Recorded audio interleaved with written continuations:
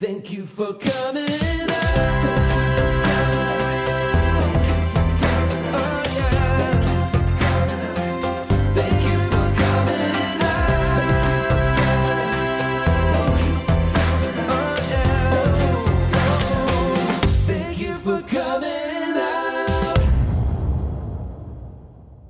Thank you for coming out. Welcome. My name is Debs Weinblatt. My pronouns are they, them, theirs, and I'm so excited to be here. In 2015, I founded the queer improv show Thank You for Coming Out, or TIFCO as we call it, and it is now one of the longest running queer improv shows in New York City. During the show, our storytellers share their coming out stories, and then our improvisers bring them to life. Our podcast is a little different.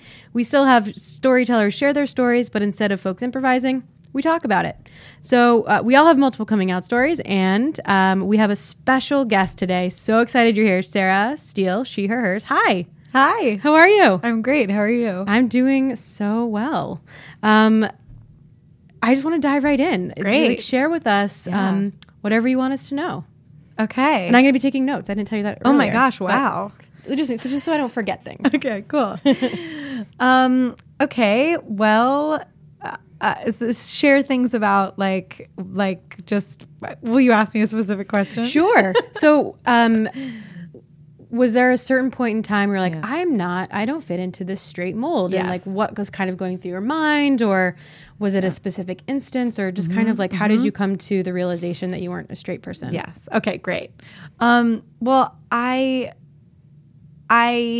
I'll actually start with like my Ring of Keys moment. Oh, perfect. Which was that I was probably 10 years old and I was in London with my grandmother, and I was on a bus, and this very beautiful woman on the bus said the words to her friend, because she's my lover and I haven't seen her in like 3 weeks and I just miss her so much. And I had like a huge light bulb go off where I was like, oh my gosh, you're allowed to be with other women like that? Cool. And I was like, oh, whoa, that's what I want. And then I had this whole week with my grandmother, like sightseeing in London, where I, as like a little 10-year-old, was just having like such intensely sexual thoughts about women. Wow. And I actually was like, oh my gosh, I cannot wait to be on the plane where I can just think about having sex with women uninterrupted for like 6 hours. Wow, that's incredible. So I was like so young. So that was really like my first, like the first really sexual feelings that I had. Mm-hmm. And it was a little confusing for me because I still had crushes on boys and I would get nervous around boys. And I don't think I understood yet at that point that you know, like liking more than one gender that way was a thing. Like bisexual wasn't something I was familiar with at 10. Mm-hmm. So I just, you know, kept, you know, growing up, and starting at around 12, I had just a few like very sexual friendships, just a lot of like playing and rolling around in that way. And like, I had like one specific friend where we would like, we would quote unquote like experiment. Like we would have play dates where we would basically like make out. At 12? At 12. And so Cool. my first like sexual experiences were also with girls. But then I also had boyfriends at school where we would like hold hands and go on the trips together. But then if we were ever going to like kiss, it was like this huge deal. Where like they had to pass me a note and be like, do you want a French kiss? Like, because if we're going to take that step, it's like a big deal. Yeah. And so I was also like doing that. And I remember I had a nanny that I was very close with. And I at one point just confessed to her that I was like doing this with my female friends, and she said to me, bless her heart, like, well, maybe when you grow up you'll like both. And I think that was when I sort of knew when I sort of was like, oh, okay. But I think I wasn't really ready to take that in yet. Like her saying that actually kind of freaked me out. Totally. And then at some point in 9th grade, I literally got home and I was like making a sandwich in my kitchen. And I was like, I just like both. and that's me. And that's like how I identify. And I suppose, I don't know how I knew by then that was like a thing. And of course now it's now I feel, because it's a different time and I know so much more about gender and the way that it works, saying bisexual doesn't really sound quite right to me anymore either. But so now it's just queer. Yeah. Great. Thanks for sharing. Yeah. That. So it sounds to me like so many of the stories that I hear and stories that I read, there's so much shame wrapped up in, being in the closet or feeling afraid to embrace this part of who we are. And to me, it sounds like you kind of were just like, you heard this thing and then you got to dream about it on the airplane, which is such a lovely and amazing, like, image. I love that so much. Did you talk to your grandma about it, or was this all just like you kept it inside? Very in my mind. Yeah. I was like, I literally felt like pester. I was like, I need to be in private so I can think about this all the time. I spent all of my like school years in that world, daydreaming and like fantasizing, and didn't pay attention in class, and just was like, girls are everything. Like just 100% of the time. I haven't thought about that in forever. Such a funny thing. So then, but yeah, so to me, and please tell me if I'm putting words in your mouth, but it doesn't really seem like there was like shame or embarrassment around this. And like, at what point did you share it with your family, and how was it received? And yeah. Well, so I think that it was a struggle a little bit to share it with my family for a few reasons. One being that every time I would try to, I think my mom would just kind of be like, say something like, oh, well, you're just very free and like you're very fluid. And I eventually was like, no, I actually have to sit her down and say, like, I actually just don't identify as straight. Like, it's not that I am like a free spirit straight girl, And it took me a long time to do that. And I think I also felt my younger sibling is gay and also has like experimented with being genderqueer. He's going by he right now, but it just kind of felt like that was so his thing. And I was self-conscious, I think, because I did mostly seriously date cis men. I dated one woman in college for a few months, but it was like quite a tumultuous relationship, and she never did end up meeting my parents. So I always sort of I think I just felt like I dated cis men too much to really like take up like some big like identity mantle. And it wasn't really actually until I saw this graphic that the Ally Coalition just like posted again, where there was a bunch of pie charts that are like, you can be just this attracted like to a gender that's not like that's not like the opposite gender, and that means you're still bisexual and you're still allowed to identify that way. But it definitely took a while. I mean, in college I was very loud and proud like bisexual, but yeah, as far as my family, I just felt like every time I said it was like diminished, and I was already insecure about it in that way. So yeah, it really wasn't until a few years ago that I like got drunk with my mom in Copenhagen and was like, no, I identify as queer. Don't identify as straight. And I'm not, it's not just that I'm free-spirited. Yeah. Yeah. You've been acting for a long time. And like big screen, small screen, I don't know like all the terms, but like big screen is movies. Yeah. Is it what's TV? Small screen? No. I think small screen. I don't know what is silver screen. Yeah, I don't know. I was just thinking that, but I was like, I don't know. I don't know either. Producer? Silver screen is also movies. Okay, great. Yeah. Oh, so, shoot. Okay. Well, okay. So, but did you ever feel? I don't really know how to ask the question, but I feel like actors these days are more out and talking about their identities, but you've been acting for so long and in that world for so long. Was there ever a pressure to stay in the closet professionally because of your career, or I don't really know. Yeah, it's interesting. I talked to like an older out actress who I won't name, but I talked to her when I was in college, when I was dating this woman, about that. And she was like, well, I would just, she's out, and she's out professionally. And she was like, well, I would really think about it before you do it, because it does change things. And I didn't really know what to make of that. But I think I do feel like times have changed, and also that my career is not,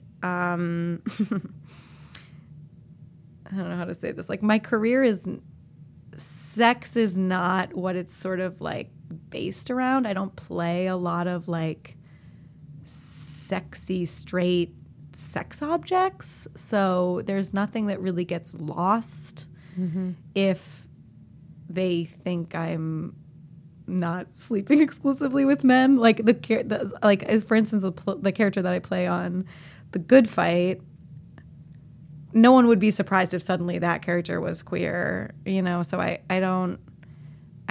think that I'm not really in a mold where it would be much of a problem, is my guess. Hey, CBS, make that character queer. That is one thing I'll say, is that I am so much more queer than these people that are playing the lesbians on this show. Why don't you like do something like that with my character? But do the folks on, like, do your colleagues at work know that you're a queer? Yeah. And so, well, yeah, so they should do that. Right. Cool. I know. Yeah. And actually, wait, I did have a kiss with Rose Leslie this past season. So they did do it. Cool. Yeah. Okay, so great. So that's good. Kissed a girl on network TV. That's, that representation is so important. Yeah. And just, I don't remember ever seeing any kind of like positive representation growing up at all. And like when Ellen came out on her sitcom, she lost everything. Yeah.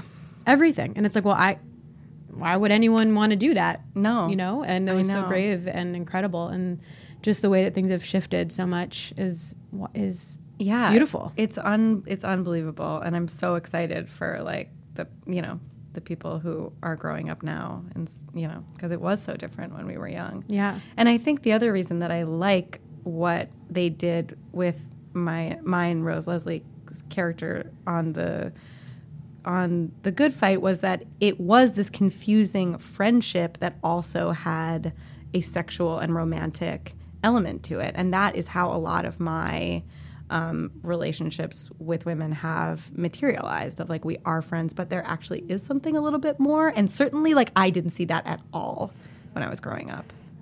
Yeah. Do you have favorite queer representation now in the media? Well, transparent. Is that like what everyone says? But actually, no. Really? Most people, no, I don't think anyone said that. Are you serious? I mean, I would say that, but yeah. Yeah, yeah, for sure. That's my favorite. Have you seen the finale? No. I just watched it yesterday and cried through the whole thing. Yeah, I'm sure.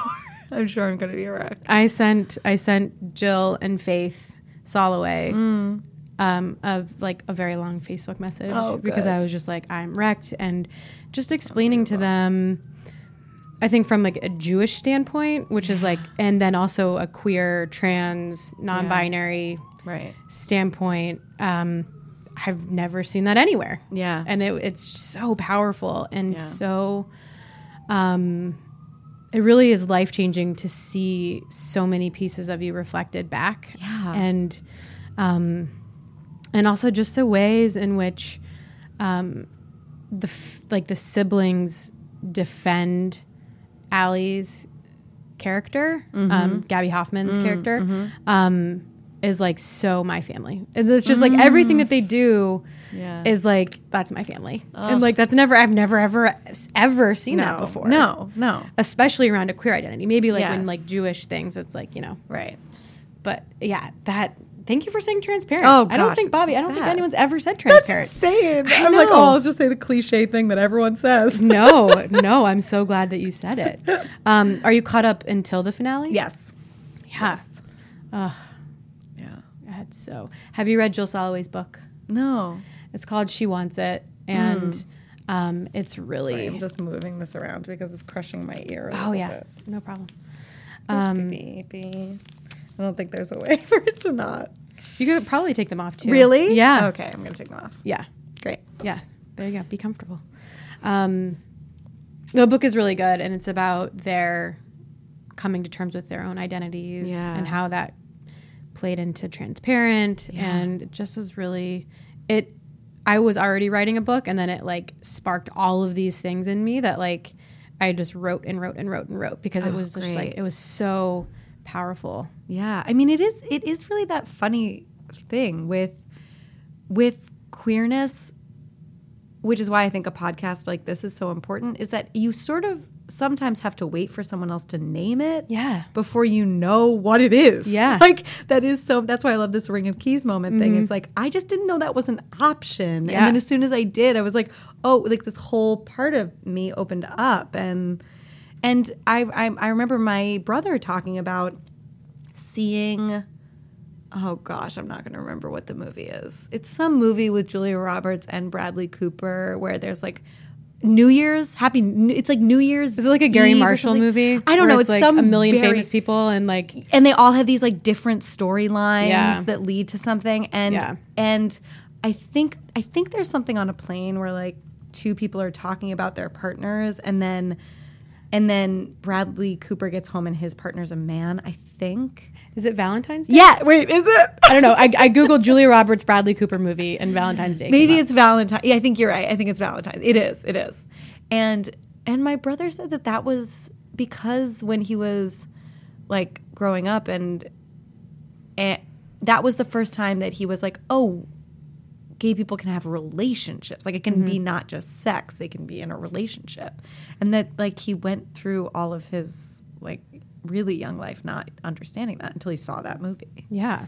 There's like this thing where you have to, it's like almost like finding permission for like someone else to do it. Right. For you to, like you're saying, like you didn't even know it was a thing until you saw it. Yeah. That's how I felt about learning what the words genderqueer and non-binary were. Because Right. I knew trans people existed, but I only knew about them in binary terms. And being a trans man never felt authentic or right for me. Wow, and so I was like, wow, then I'm like stuck in this like thing where I just like, I don't fit in or belong anywhere. Right.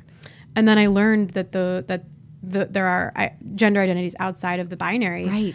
And it cracked my world open. Yeah. And I was like, holy shit, I exist. Right. And it's such a powerful thing to come across. Right. And I talk about this Ring of Keys moment on almost every episode, but it's worth repeating. Yeah. Leah Delaria in Orange is the New Black. I saw an episode and I was 30. Yeah. Right. And like, I'm 34 Right. and beyond now.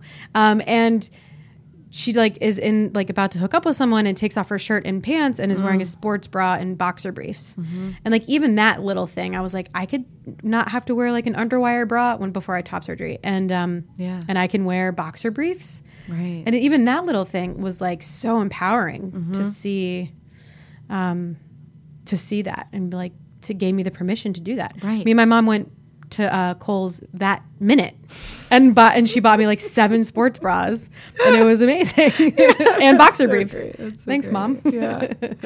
Yeah. I mean, I feel like I just want to name, like, I do get a little self-conscious sometimes these days in the way that I talk about my sexuality because the way that I framed it was so binary. Like it's literally called bisexual. And I don't know. And I don't know. I just want to say, I just hope that I'm not, I don't know. I just get self-conscious about the way I talk about it sometimes. I'm curious what you think about that. Yeah. I mean, I hear that often. And the definition of bisexual and bisexuality has shifted to be more inclusive of genders. Right. And so what I hear now is bisexual means you're attracted to your own gender and other genders. Yes, right. So that is yeah, that does so seem right. yeah, I so think it's just the bi meaning two that is still a little yeah, dicey. yeah, which is why pansexual, Yeah. came Right. around, and then Right. people got shit for using that, and Right. even though it's such a valid, people get shit for using any term, Anything. Yeah, right. as long if it's not cisgender or straight, but Yeah. I totally like get the feeling uncomfortable or the discomfort around using that term, but I do think that the definition has shifted, and so it's just a matter of like kind of settling into it, or like you said, you use the word queer, which is also like super encompassing and valid. Right. What was I going to say? What were we talking about right before that? Sorry. No, that's fine. What were we talking about? Producer. There was Leah Delaria. Oh yeah, Ring of right. Keys. Oh Great, yeah, great, like until you see it. Yeah. Thanks, Bobby. Transparent. Yeah. Oh yeah. Well, if it comes to me, Yeah. I will talk about it. I don't know. I know. I mean, I guess this kind of falls in the same category of like the words that we use can sometimes feel like they're boxing us in. Yeah. Right. Right. And at the same time can be so empowering. Like, so like for me, learning genderqueer and learning non-binary were like the most empowering, was like the most like important thing that's ever happened to me. Right. And so it's like finding that balance of not using them to not using labels to oppress people, but instead to empower them. Yeah. And then like letting it be for their own, a individual thing, not an outside assignment. Right. I guess Right. is the difference. But then I think back of when I realized in the same moment that I realized that I am a genderqueer person, I also realized I wanted to have top surgery. And it all just kind of hit me at once. And I did as much research as I could, and I knew of no person who had had top surgery that wasn't a trans man. Yeah. And so for me, it was one of those instances where it didn't matter that I didn't see it anywhere else, but I didn't know that it existed anywhere else, but I needed it anyway. Yeah. And so, now I know people who have had top surgery and who aren't trans men. Yeah. But at that moment, and this was in 2014, I think. And then I had the surgery in 2016, but and it took me a minute from deciding I wanted it to actually having it. Yeah. Was that because of your reservations, or was that like just the industry? Both. I think it was like coming to terms with it, and then before diving into it, like I went to therapy multiple times a week to kind of like make sure to kind of like just like figure it out and be like, am I a trans man? Like, what is this? And and then once but there was never a moment between realizing that I wanted to have the surgery to having surgery. There was not 1 second of doubt. Yeah. It just was like, and every time I told someone, they had lots of doubts, had lots of questions. Right. And I was like, I don't know the answers to half your questions. Also, I don't care. Like, I know this is something that I need. Yeah. Some of the questions were, but what about when you want to have kids and you want to breastfeed? And I was like, first of all, who says I want to have kids? Yeah. Second of all, plenty of parents don't breastfeed. Yes. Third of all, like, you're making a lot of assumptions about me right now. Right. Or more like. Third of all, it seems like you could potentially have a partner who could breastfeed. Totally. Like so many things that just, Right. It's also just so funny that everything's framed around that. I just like through this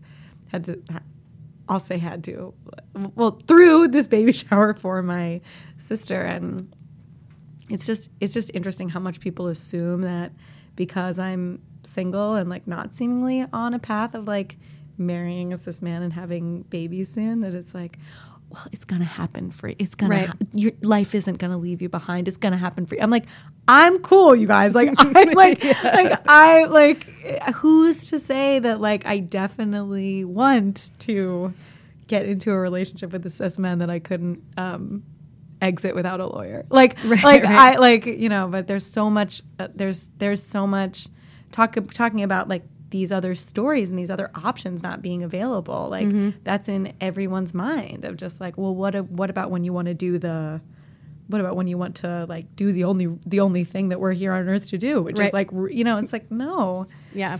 Anyway, It's funny. Yeah. And it's like, I feel like it's so like, we're just all socialized in this way. It's like, and I don't even know that the people who are saying these things to us, they don't mean it maliciously. No, or like, not at no, all. they're just like, this is the way we were programmed. And so Right. like, don't worry. Yeah. It's like, I would be more worried if I had a kid. Like, Yes. I don't want that. So it's Right. like, that's not that's not my path. Right. Right. But it's one of those things where, I feel the same way about like gender reveal parties and like how to raise kids, and it's so complicated. That custom has got that's just got to go. It really does. It really just needs to. It really needs to. I saw one ridiculous one on the internet where like I might be remembering it wrong, but like a hippopotamus like ate a like watermelon that like exploded blue something, and I was like, "What is this? This is so stupid." No. Yeah, it's wild. Yeah, it sure is. And just so damaging. It just is Yes. really damaging. And I try to explain why to folks who are really into it, and it's just, it feels like I'm defending my existence to them. Right. And then, but that's because what they think is like a fun thing with a cake is like an affront to your existence. Right. Like, and they really don't, they're like, no, they're just separate. It's like, no, they're not. they're very, very much linked. Yeah. It's complicated. And, especially because I have, my sister just had a baby, and a lot of my very good friends have babies, and, they are choosing to raise their kids in a way that I wouldn't raise kids if I were to have them, which, as I've made very clear, I don't want them. Right. But it's taken me, and I'm still working on being okay with it, I think, because I love my people so much, and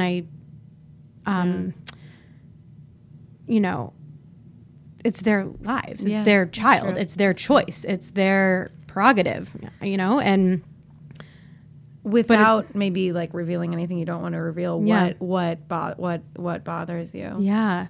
Honestly, I've talked about this offline, but I've never talked about it online. But I think I will. Maybe we'll edit it out later, because I feel super vulnerable right now. Yeah. But I ask that of my guests, so I will share as well. I think it's just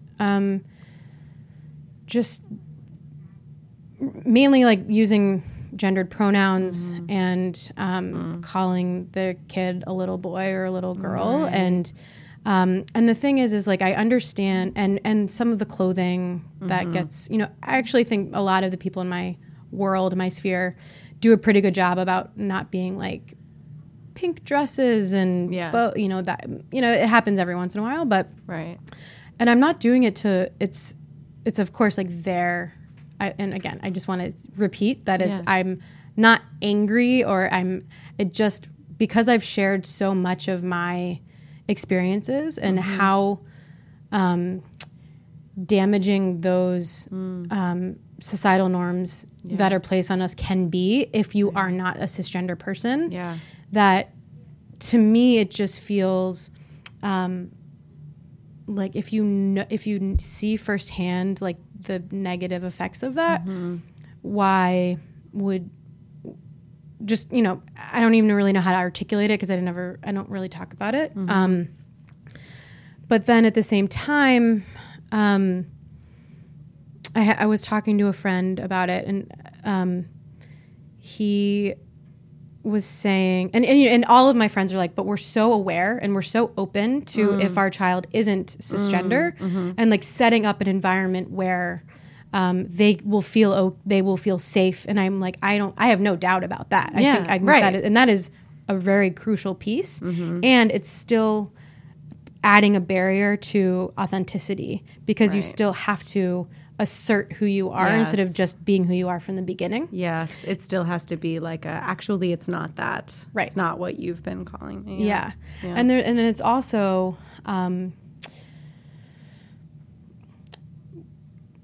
as we've been saying, like words have power. So calling somebody a boy or calling somebody a girl inherently socializes us in certain ways For sure. because of just the way it works. Yeah. And so I was talking to a friend about all of this, and he really is one of the only people that I've shared it like fully with, except now with everybody on this podcast. But, he was saying, all the things that I just said, like, we're open and, we try to break down those by saying, like equating being a boy with being, okay with emotions and that, and which is great and important. Right. But he shared with me like how challenging it can be to raise a child that way. And I'm not a parent, so I can imagine how hard that would be. Right. But my response back is, it's hard. Like, yes, of course it would be hard. Right. Because he's in a queer family, like he's gay. Yeah. And that's hard enough. Right. And I get that. Mm-hmm. And then to add this other piece would just complicate things even for the kiddos of like all of these different pieces. And at the same time, my response is, but that's life, right? Like that's just, if we want, and it's different. Like if genderqueer people are raising babies in a like neutral kind of like you come to us way versus when our allies are doing it, because people pay more attention to allies because they have privilege. And even though you are, a queer couple, you still have cisgender privilege that I don't have. For sure. And things won't shift until our allies also. Yes, for sure. And so it's this, I wrestle with this so much because again, like I think I'm reiterating this so much because I again have not shared these feelings publicly, but I love my nibbling, my niece, and like all of my friends' kids with all of my heart, and I trust every one of those adults to be, and I see with my own eyes how incredibly loving and caring and supportive they are. Right. There's just that one piece that I wish I had control of, just because because it can be so hard. Yes, I've lived it, and it's really hard. For sure. For sure. But again, no judgment, and I love all of you. You know who you are.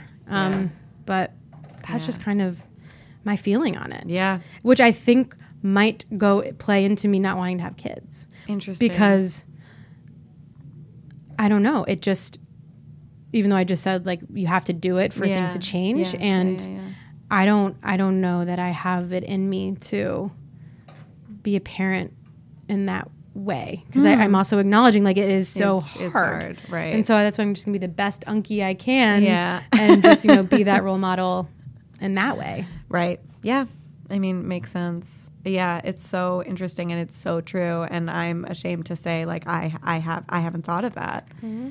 And as soon as you say it's exactly that visibility thing of as soon as you say it, it's like, of course, right? Yeah. Of course, it's not just the gender reveal parties. Mm-hmm. Like, of course, it has to go farther than that.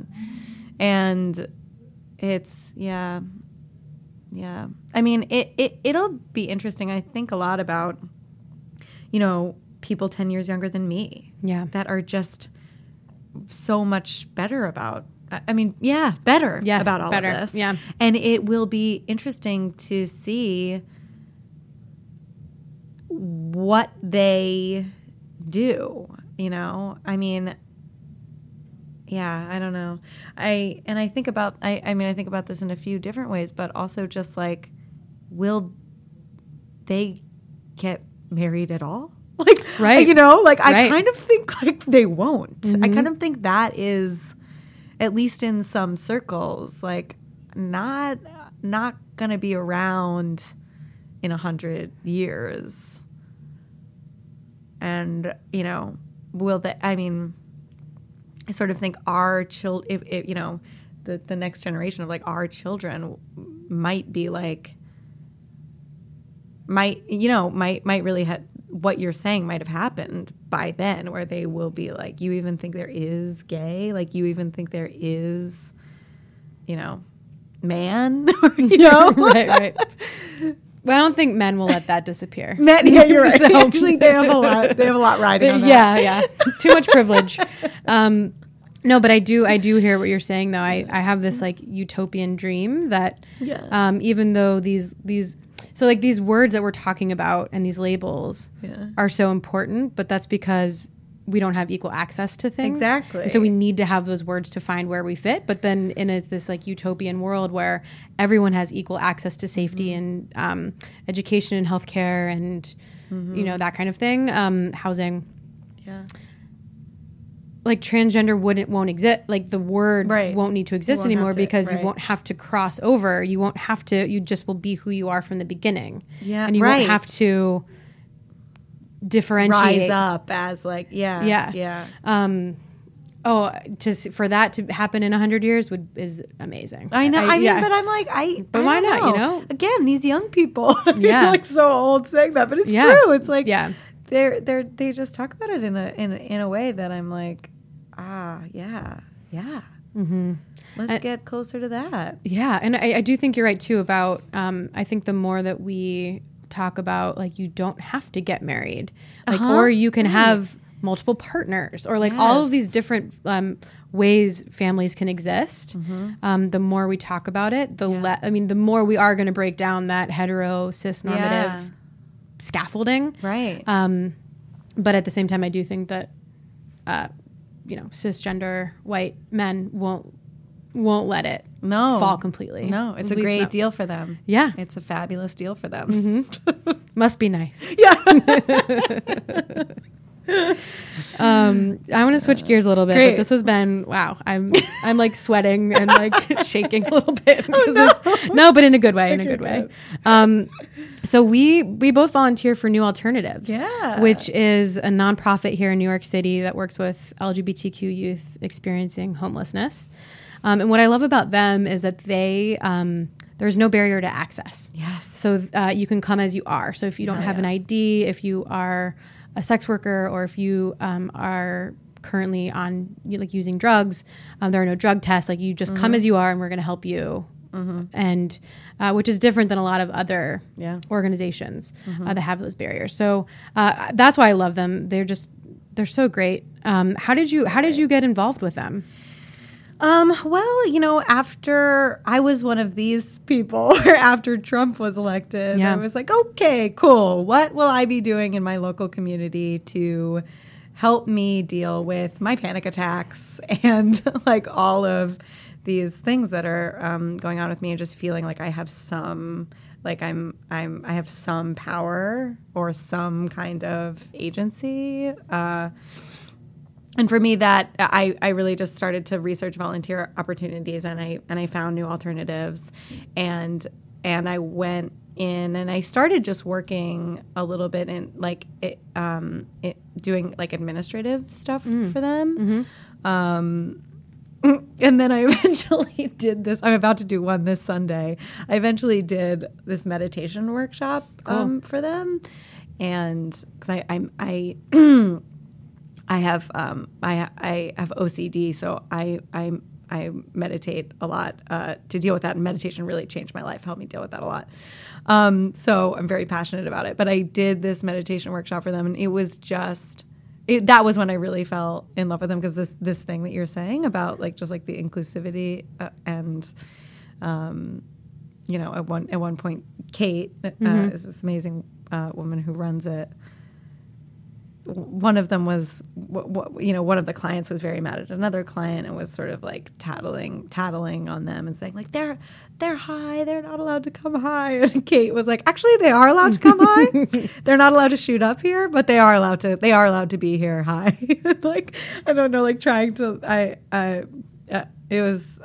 just think they're an amazing organization. But yeah, that was really how I got involved, and then after some time after that meditation workshop, I sort of pulled back, and I was like, honestly, I think the best way I can help this organization is in like access to money for them. I think that there are people that know how to, like, I still want to do like hands-on work with them, doing things like these like meditation things, but really like what they need is money. Like they really need money. And I know because of being in Hollywood, like I know people with money, and I can also get people that are famous to like to like come sing a cabaret song. And so then I decided I wanted to help them in that capacity, as well.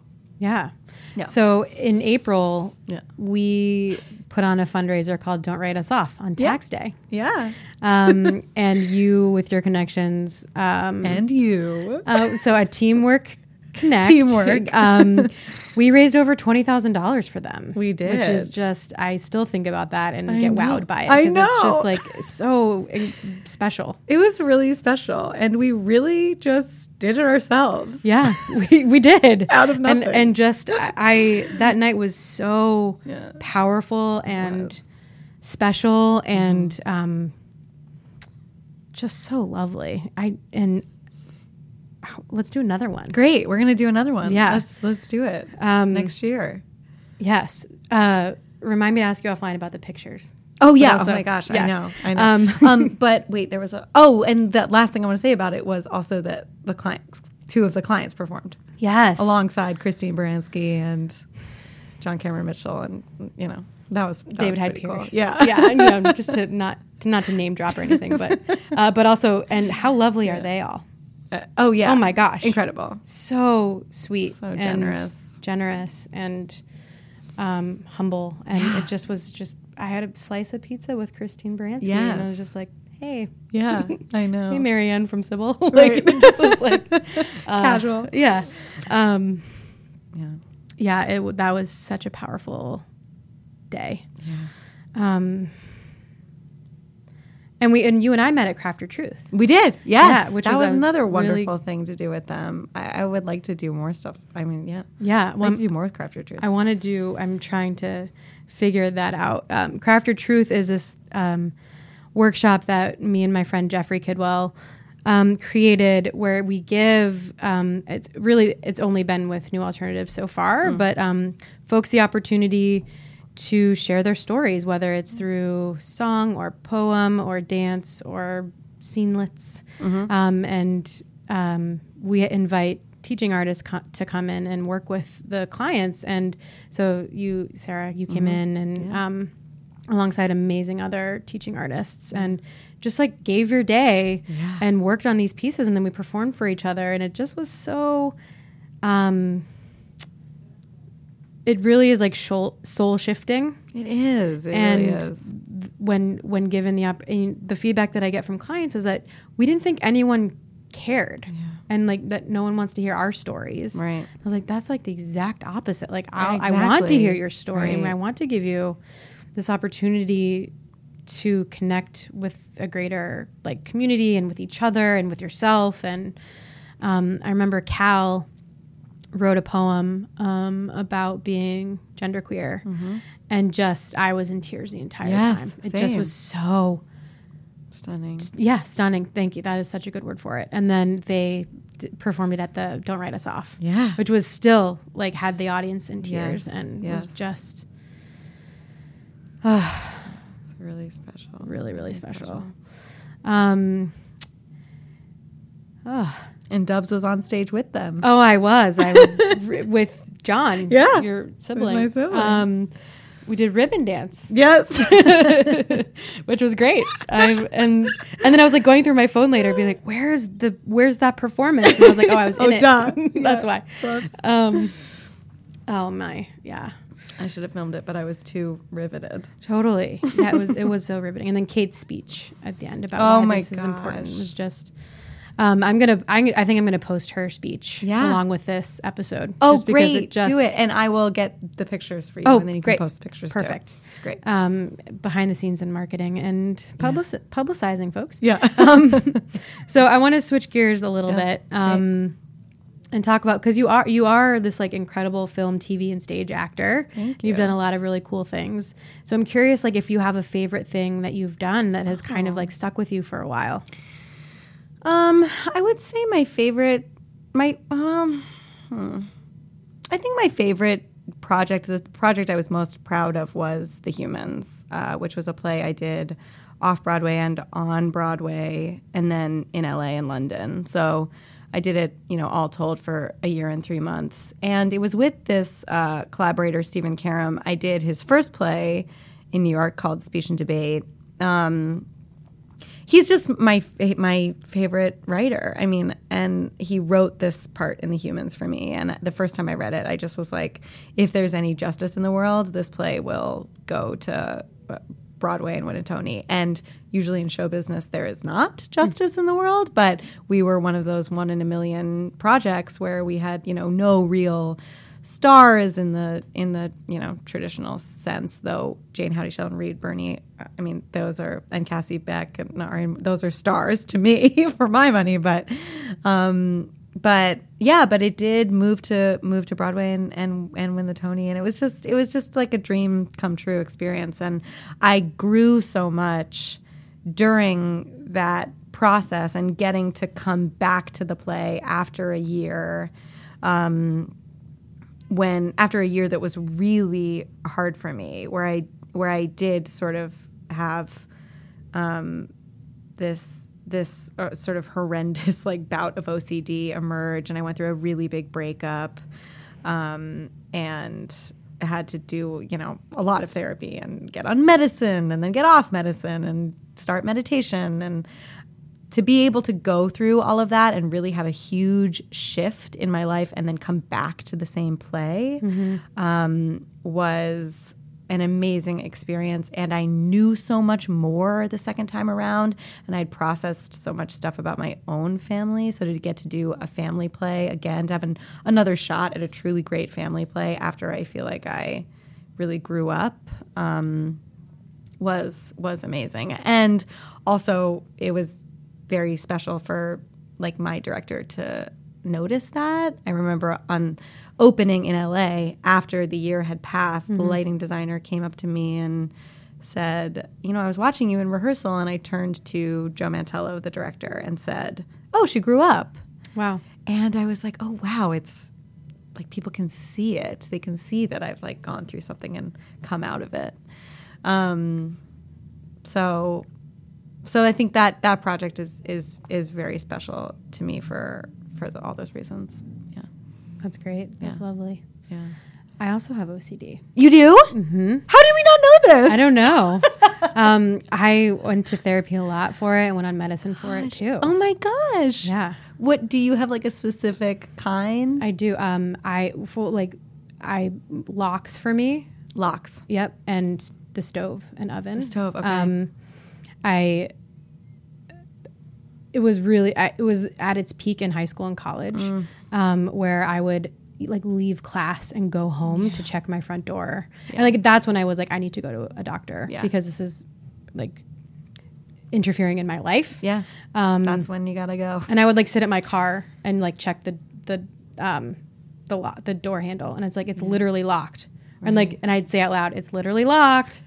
And then, try to just navigate that. And then I was laugh, but you have to laugh. You have to laugh. And also it was when I think back on it, it's me standing in the pouring rain being it's locked. It's raining. God. It's locked. But even still now, my apartment door locks automatically. And so for whatever reason, because there's no human error, it locks, and so I don't have to worry about it. Yeah, that's good. But then sometimes you can pop it to unlock it, and then sometimes I freak out. Yeah. I've gotten on the train, gotten to where I've needed to go, and gotten back on the train home to check it. Right. It also with my hair straightener when I had long hair, I was I'm going to burn the house down. Yeah. And I would have my mom drive to my apartment when I lived in Columbus and have her check. Yeah. And I was grateful that she would do that, and also it was a little enabling, I think. Yeah, for sure. Yeah. What about you?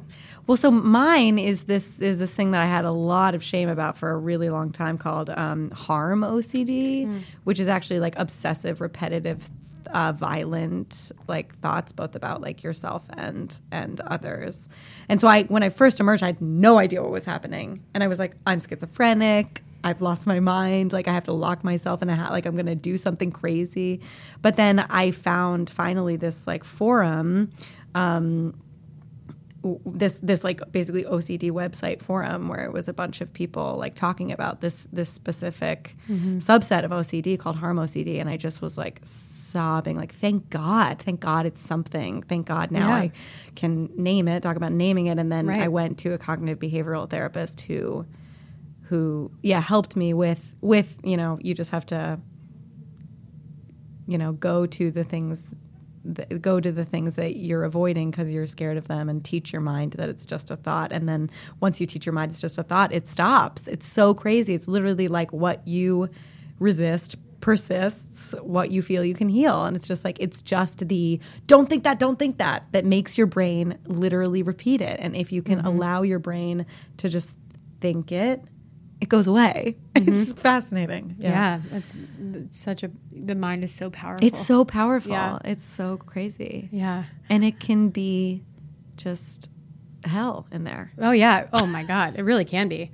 I think talking like that, this is also reminding me of when you had said, again, like being on the airplane to just like sit in your thoughts. And then I made like an offhanded comment about like, that was like I would obsess about it in class. Yeah. That was also part of my like obsessive thoughts of like not being able to get rid of these thoughts about being, and it was because I was resisting coming to terms with that identity, and also would never talk to anyone about it. So there wasn't even a way for me to name it really. Yeah. And so it just, and it was in there. So big. Yeah. It was every waking moment was thinking about, like not only how like women are cool and like beautiful, but also like, this is my, like, I'm never going to be able to talk about this. I'm never going to be able to like act on it. And it just is like vicious cycle of feeling so alone and then trapped in your thoughts too. And then not being able to get rid of them. Right. And I think also manifested in the like locks and the making sure the oven is off. Right. Cause it was like a physical way to, get out of my head about that. Yeah.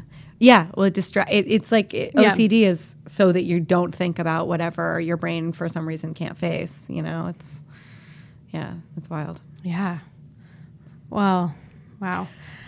We're really revealing. We really are. This is such a deep dive. I'm here for it. Yeah, it's funny. Like because I actually have talked to like two other people that are I think like a bit more famous than me that have struggled with harm OCD, and those conversations were so healing and hilarious that I've been like, I should talk about it publicly, because again it was the naming it that like saved me. Yeah. I really do believe wholeheartedly in talking about things for other people to hear. Yes. And hence this podcast. Yes.